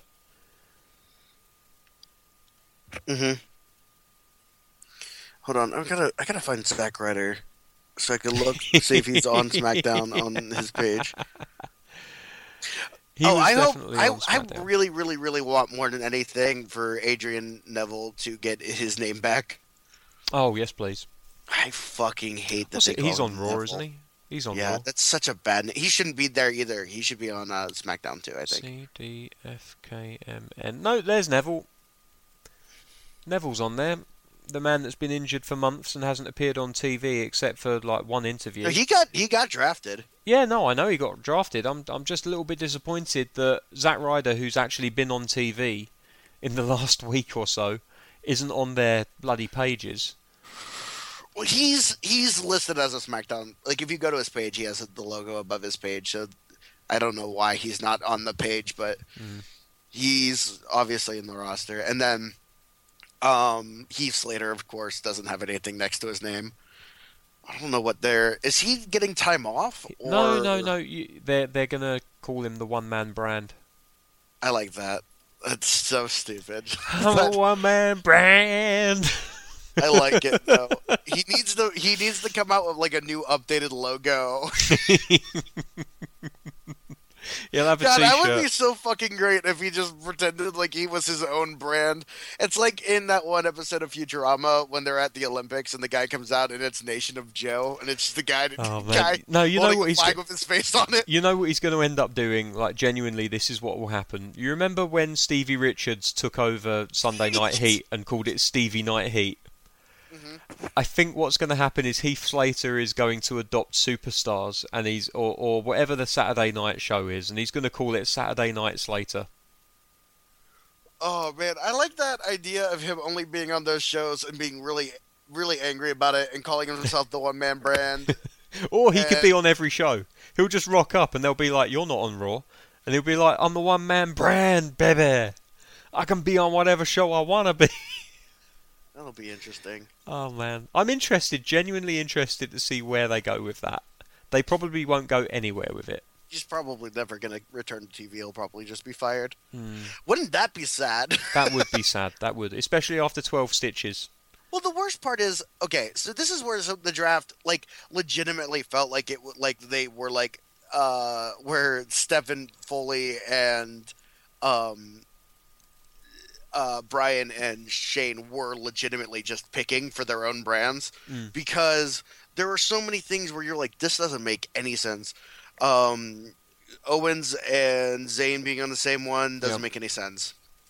I feel like Neville should have been over on SmackDown instead of on Raw, which is already top loaded with like mid-card talent. Like, what are you going to do with Neville? He's going to end up going nowhere, whereas there was plenty of room for him on SmackDown. You know who else actually? Why is it that they did this whole thing the whole night where the Social Outcasts were like, we're gonna get drafted together, we're like the number one pick, we're gonna be great, and then they were getting freaked out because neither one of them were getting picked, and then Bo got picked and they were freaking out because it meant that, well, what if they didn't end up on the same brand together? He was great during that, by the way. And then you pick McGillicuddy and he goes to Raw, which is the same brand Bo got drafted to, and then you don't draft Heath. So you didn't even break up the Social Outcasts. No. So now that still has to keep happening, or at least, like, why wouldn't it? You know? Because, like, why is Braun Strowman on his own brand? Why the fuck did you draft Braun Strowman to Raw and everybody else to SmackDown? That's so dumb. Well, because you know who else is on Raw? Brock Lesnar. And Big Show. And Big Cass. And Big E. And Bubba Ray Dudley. And you think that Raw is the better show? That just made me disgusted. I don't even want to go on Monday. And Mark Henry and Luke Gallows and Kevin Owens, and I'm just listing all of the big men. The problem is there's a lot of really great people. Rusev. The problem is you're right. Like, there's so many big men over there, and I don't want to see any of them wrestle each other because ever. Deep down, it's still Vince McMahon just feeding his boner for big men. That's basically all it is. He still thinks that Raw is the big show. You literally, all you have to do is the big. All you have to do is look at the treatment of the commentary teams to tell which show he prefers. Because all of their top talent, you've got Michael Cole and the two from NXT, Corey Graves and Tom Phillips. Like, that is probably their best three individual announcers right there. I do not have a clue what the fuck was going on for the last year and a bit with Byron Saxton, but he's literally just sat there, got insulted every now and then, and threatened too. Most of the time, and made stupid faces whenever they've advertised the network. Like, literally, I've got pictures on Twitter that I've taken when they've been talking about the network. Like, JBL's gone into his whole spiel of, why would you spend $54.99 a month to watch our pay-per-views when you could get the WWE Network? I know this sounds more like Steve Austin, but stick with me. Mm-hmm. When you could get the WWE Network for $9.99 a month, Michael. $9.99. Meanwhile, Byron Saxton is sitting there looking at the camera with his little finger up to his mouth like fucking Dr. Evil, making a face that looks like he's thinking to himself, should I have the burger or the hot dog? I think that was him. I don't know if it's a Vince thing, and he's still on Raw, right? That sucks. I don't know if it's a Vince thing. I don't know if it's a him thing. I don't know what's going on. Or if it was just him and Cole and JBL, and Cole and JBL just shitting on him all the time. But it has not worked. And I'm ultimately just really happy that Cole and JBL are split up, and that Cole is being put with two other people, or not two other people, but at least one other person besides JBL, who I think will legitimately attempt. Like, I feel like if you have Corey Graves and Michael Cole call a match, Cole will pay attention. Yeah. Because I think he's capable of it, but I think so much of the time, and on top of that, when you're trying to establish your brand is better, when the announcers are different, like, I'm hoping everybody steps their game up across the board. I would hope I really hope that it truly is a competition between these The thing is that the problem that they have, or had rather, with Michael Cole is that he was basically having to split his attention between commentating on a match and babysitting. Like, he was literally sat in between two children, one of whom was just sitting there being very quiet and being picked on, the other of whom was the one that was being loud and obnoxious and doing all of the picking. And the best thing they could have done was get JBL off of that show. Byron Saxton can commentate. It's just that I don't think he necessarily has the forceful personality to really stamp his authority on those two people. Michael Cole is still the best commentator in the company. Corey Graves will no doubt get the best out of Michael Cole because he is one of those few people in the company who can act a heel, but at exactly the same time still actually tell a story and commentate on what's going on in the ring. And he has the advantage of having worked with a lot of the newer guys, which means that he actually has a frame of reference to talk about these people. So when Finn Balor comes up, even though I don't think they ever worked against each other in NXT, I'm sure they will have worked against each other at some point in the past, and if they haven't, he can always make that shit up. No one is going to believe that JBL worked against Finn Balor, but they might buy that Corey Graves worked against him. Or he can go on the basis that I've known this guy for 3 years in NXT, he's an absolute arsehole, blah blah blah blah blah. You know, he can always draw on that experience. And going forwards, there's going to be, you've got Apollo Crews who's on Raw, I think. I could be completely wrong about that one. In fact, I probably am. Corey Graves? Apollo Crews. Oh, Apollo Crews. Oh, shit. Yeah, I think he's on Raw. Okay, so... He's another one that I think should have been on SmackDown. But you've got a lot of the New Era guys... Hold on, let me look it up. Fuck it. There's a lot of the New Era guys who appear to have gone to Raw for whatever reason. And SmackDown appears to have gotten a lot of the guys that need rehabilitation. But to be fair... And that's fine by me. If only they put Cesaro over there. I think one of the great things about it is that you have... Honestly, SmackDown being the brand that John Cena is on, I think is huge. I think that legitimately goes from then, I'm going to watch Raw because I want to see John Cena, to I'm going to watch SmackDown because that's where John Cena is. And there are fans that watch for John Cena. And there are people, he goes and does events like the ESPYs and like the Teen Choice Awards. And people might be like, oh, I want to watch this guy. When's he on? He's on SmackDown. He's on Tuesdays. So I feel like that might give absolutely a huge lift. Absolutely, but he has to work a decent number of dates, because if he is going to be doing what the suspicion is, which is starting to take his foot off the gas, then having John Cena on SmackDown is not going to do them any favours if he's not there half the time. Cruz is on SmackDown, by the way. Oh, he's on SmackDown. Okay. Well, that's all right then. That's all right. He's one of those guys that needs rehab, to be fair. I think that the tag division on SmackDown is really good. I wish they had kept, and I know they said this on RBR, but I wish they had kept the New Day and Enzo and Cass on different shows. No, they should have. Yeah, I agree. They definitely. I feel like. I think the New Day should have gone to SmackDown. I would have been fine with either, honestly. It's one of those things where you don't have to worry about people not being seen on your show if they're evenly set up. Like, I feel like they're not too far off. I feel like a couple of moves here and there. Again, Raw doesn't need so many extra people. They don't need that many people on the roster.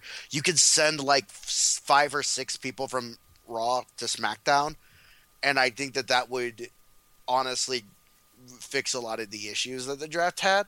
Just because it's like the base isn't bad, it's missing these key elements that Raw seems to have too much of. Like, Raw is too many of the same people who've been fighting for months now, so you're not shaking things up a bit. It's all the same, and you're taking only a handful of those people out of the equation, whereas you split them up more evenly, and then you don't really have that issue. But I also think I feel like Austin Aries probably could have been called up from NXT for this instead of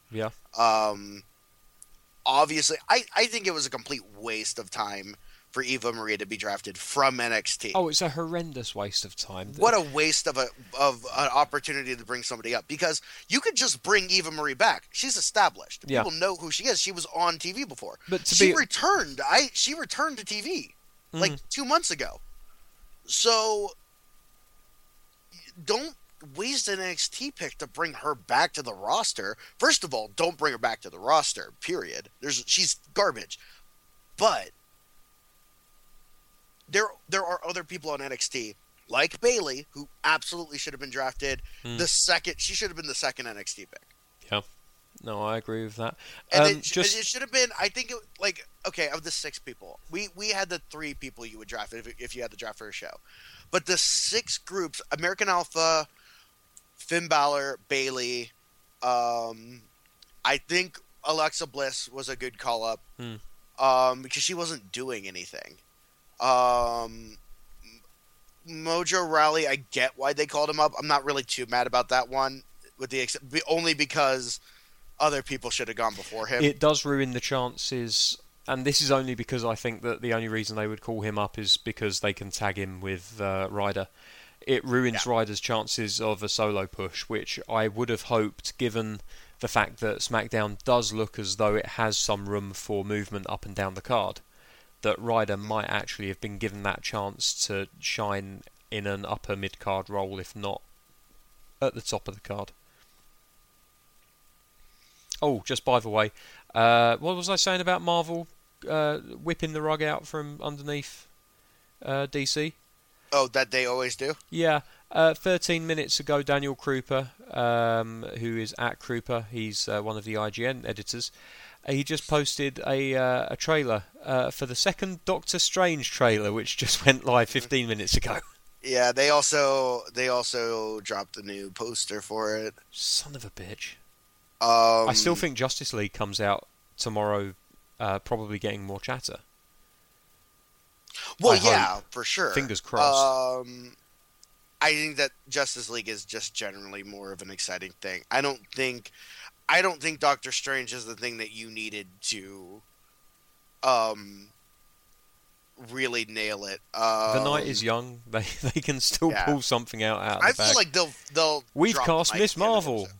Yeah. Oh shit. Yeah, that's exactly Oh, what yeah, they're that going to might do. be it. They're going to bring someone out and say, "This is Miss Marvel." Who would you pick? For Miss Marvel, Yeah. Brie Larson. Good call. As Ronda soon as Rousey for which me, fuck seems it. like is going to happen, and I feel like,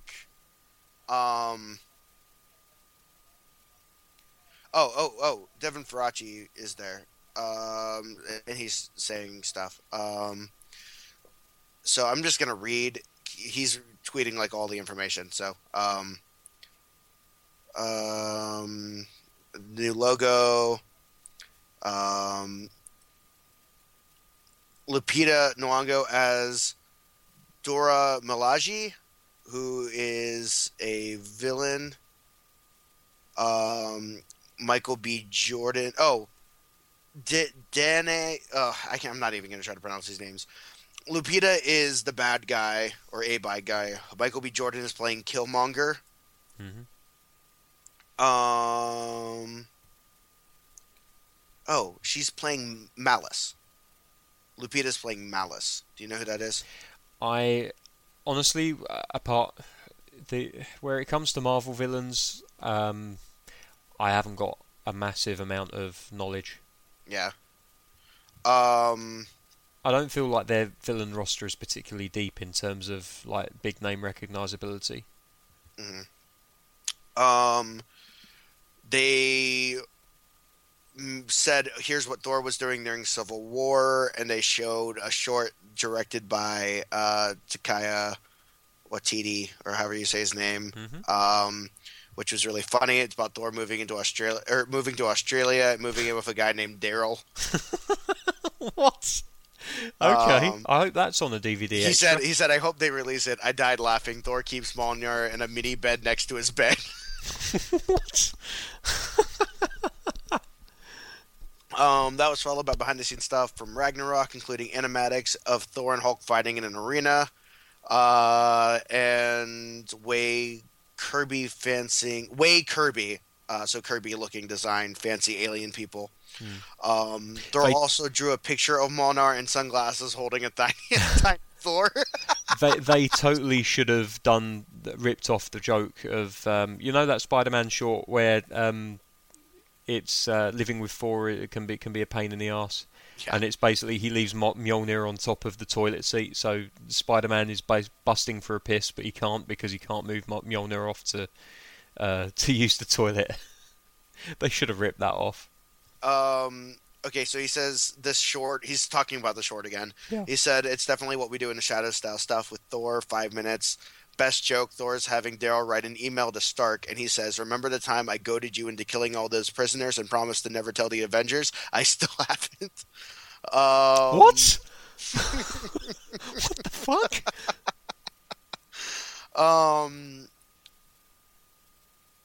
Let's see. New 80s logo. Hold on. It's going up. Doctor Strange footage is pretty great. Trippy-ish imagery that you don't see in mainstream blockbusters. Also, I think we saw Strange using magics to fix a destroyed city block. So that's cool. That's great. Spider-Man Homecoming footage opens with a Freaks and Geeks homage and lives up to it, which is high praise. Footage ends with Vulture reveal. Spider-Man footage was day in the high school life of Peter Parker with all his buds and the people who pick on him. I fell in love. Who the hell's playing Vulture? Is it Keaton? Keaton, I think, but I don't know. Oh, that'd be awesome. Ravage is led by Taserface, enter Hall H from the back during opening of Guardians portion. Steals the seat set ahead of steal the seat set aside for the stars. Dave Bautista takes off his shirt in the direction of the Ravagers, who are heckling the stars as they take the stage. Who's Taserface? I have no idea. I don't either. And I don't know who's playing them. either. Anyways, he's not saying for sure. Let's see what else. So that was everything he said. So that's interesting stuff. And then the Doctor Strange trailer is out, so I'm looking forward to seeing that. They should have taken advantage of all the hype from the Netflix series and called it Doctor Stranger Things. Oh, I don't know about that. Oh, snap. The trailer for the next season of The Flash looks pretty fucking good. Kurt Russell's out. I love that they are adding Nebula to the Guardians. As a Guardian? Yeah, I think so. Oh, yes. Get in. Yeah.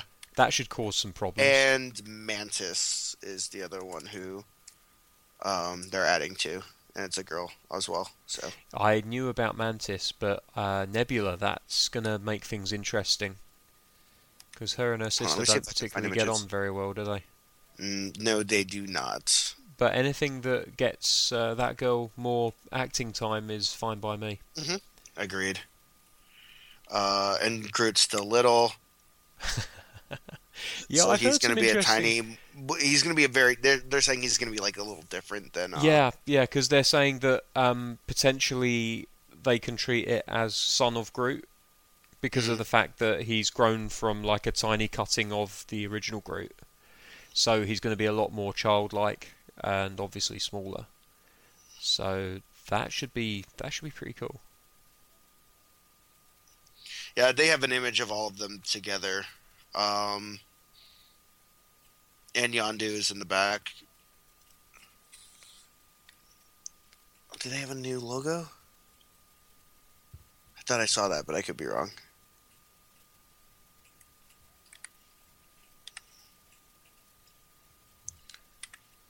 This is great podcast stuff. We've been silent for like a couple of seconds. Yeah, I feel like we should probably start thinking about wrapping this up. Yeah, we should probably wrap this up. Still haven't talked about Hamilton, but I think we'll do that next time. Ooh, yeah. Quick thoughts though, without getting too into it. Like quick thoughts. It's fucking amazing, and I've never been so happy to be the bad guy. And King George is probably my favourite part of the album. That I haven't seen the show yet. I've only listened to the soundtrack. I want to watch the show, and apparently it might be coming to London's West End at some point. So fingers crossed for that. Oh, I'm sure it will. It's gonna head everywhere. It's fantastic. I just genuinely every single time that I find myself humming something, it's pretty much always the cheerful little refrain from the from the King George solos. I just the whole idea of him saying that he's going to send an armed battalion to remind you of his love. And it's like it's the most like I'm gonna kill your friends and family to remind you of my love, which sounds horrific, and it does. But then he follows it up with just like do do do do do do do do do do. I mean, it's just it. There's something about that I absolutely love, and just the whole thing. Like I feel like I've learned a little bit more about American history, just listening to it. It's really well done, and I can't wait to give it a watch. The more you listen to it too, and the more you like pick up on how well everything works. Like the story is really well constructed, and like when you listen to it, you're like, oh man, like.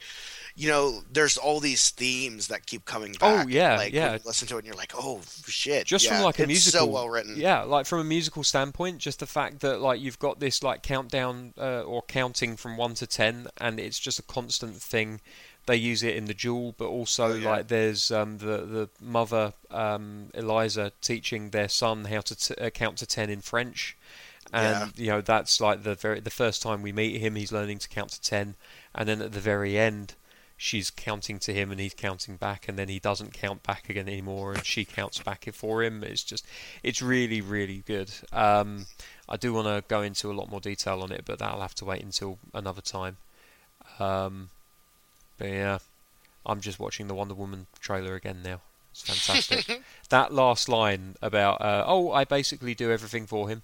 Oh, we have a word for people like you where I come from. They're slaves. Yeah. He's like, yes, anyway, moving on. Yeah, she's not even like really like, she's just like, oh, you're a slave. Yeah, okay. yeah. And I then the know what woman's that like, is. oh, I like you. It's fantastic, really is. She's Gal Gadot. Just, I know people were concerned about her being a little bit waif-like for the role, but honestly, she's perfect for it. She's done such a good job, and I believe her as a badass, like even as small as she is. And honestly, I don't think she's that small. Like she's well proportioned and well built for the role. She's got superhuman strength. She just doesn't have to look like China. You know what I mean? Yeah. It's silly to expect someone to look like that because Wonder Woman in the comic books and back in the 70s in the TV show, she was not a large woman.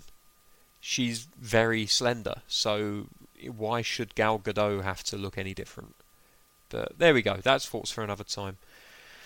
So that will wrap it up at the 2-hour mark almost. Whoa! Bokeem Wood. Oh, fuck! I forgot that we were wrapping. No, it's cool. What were you going to say? Somebody said that Bokeem Woodbine. I must have missed him. But is he in Spider-Man? Yeah, he is. Oh shit! He's so good.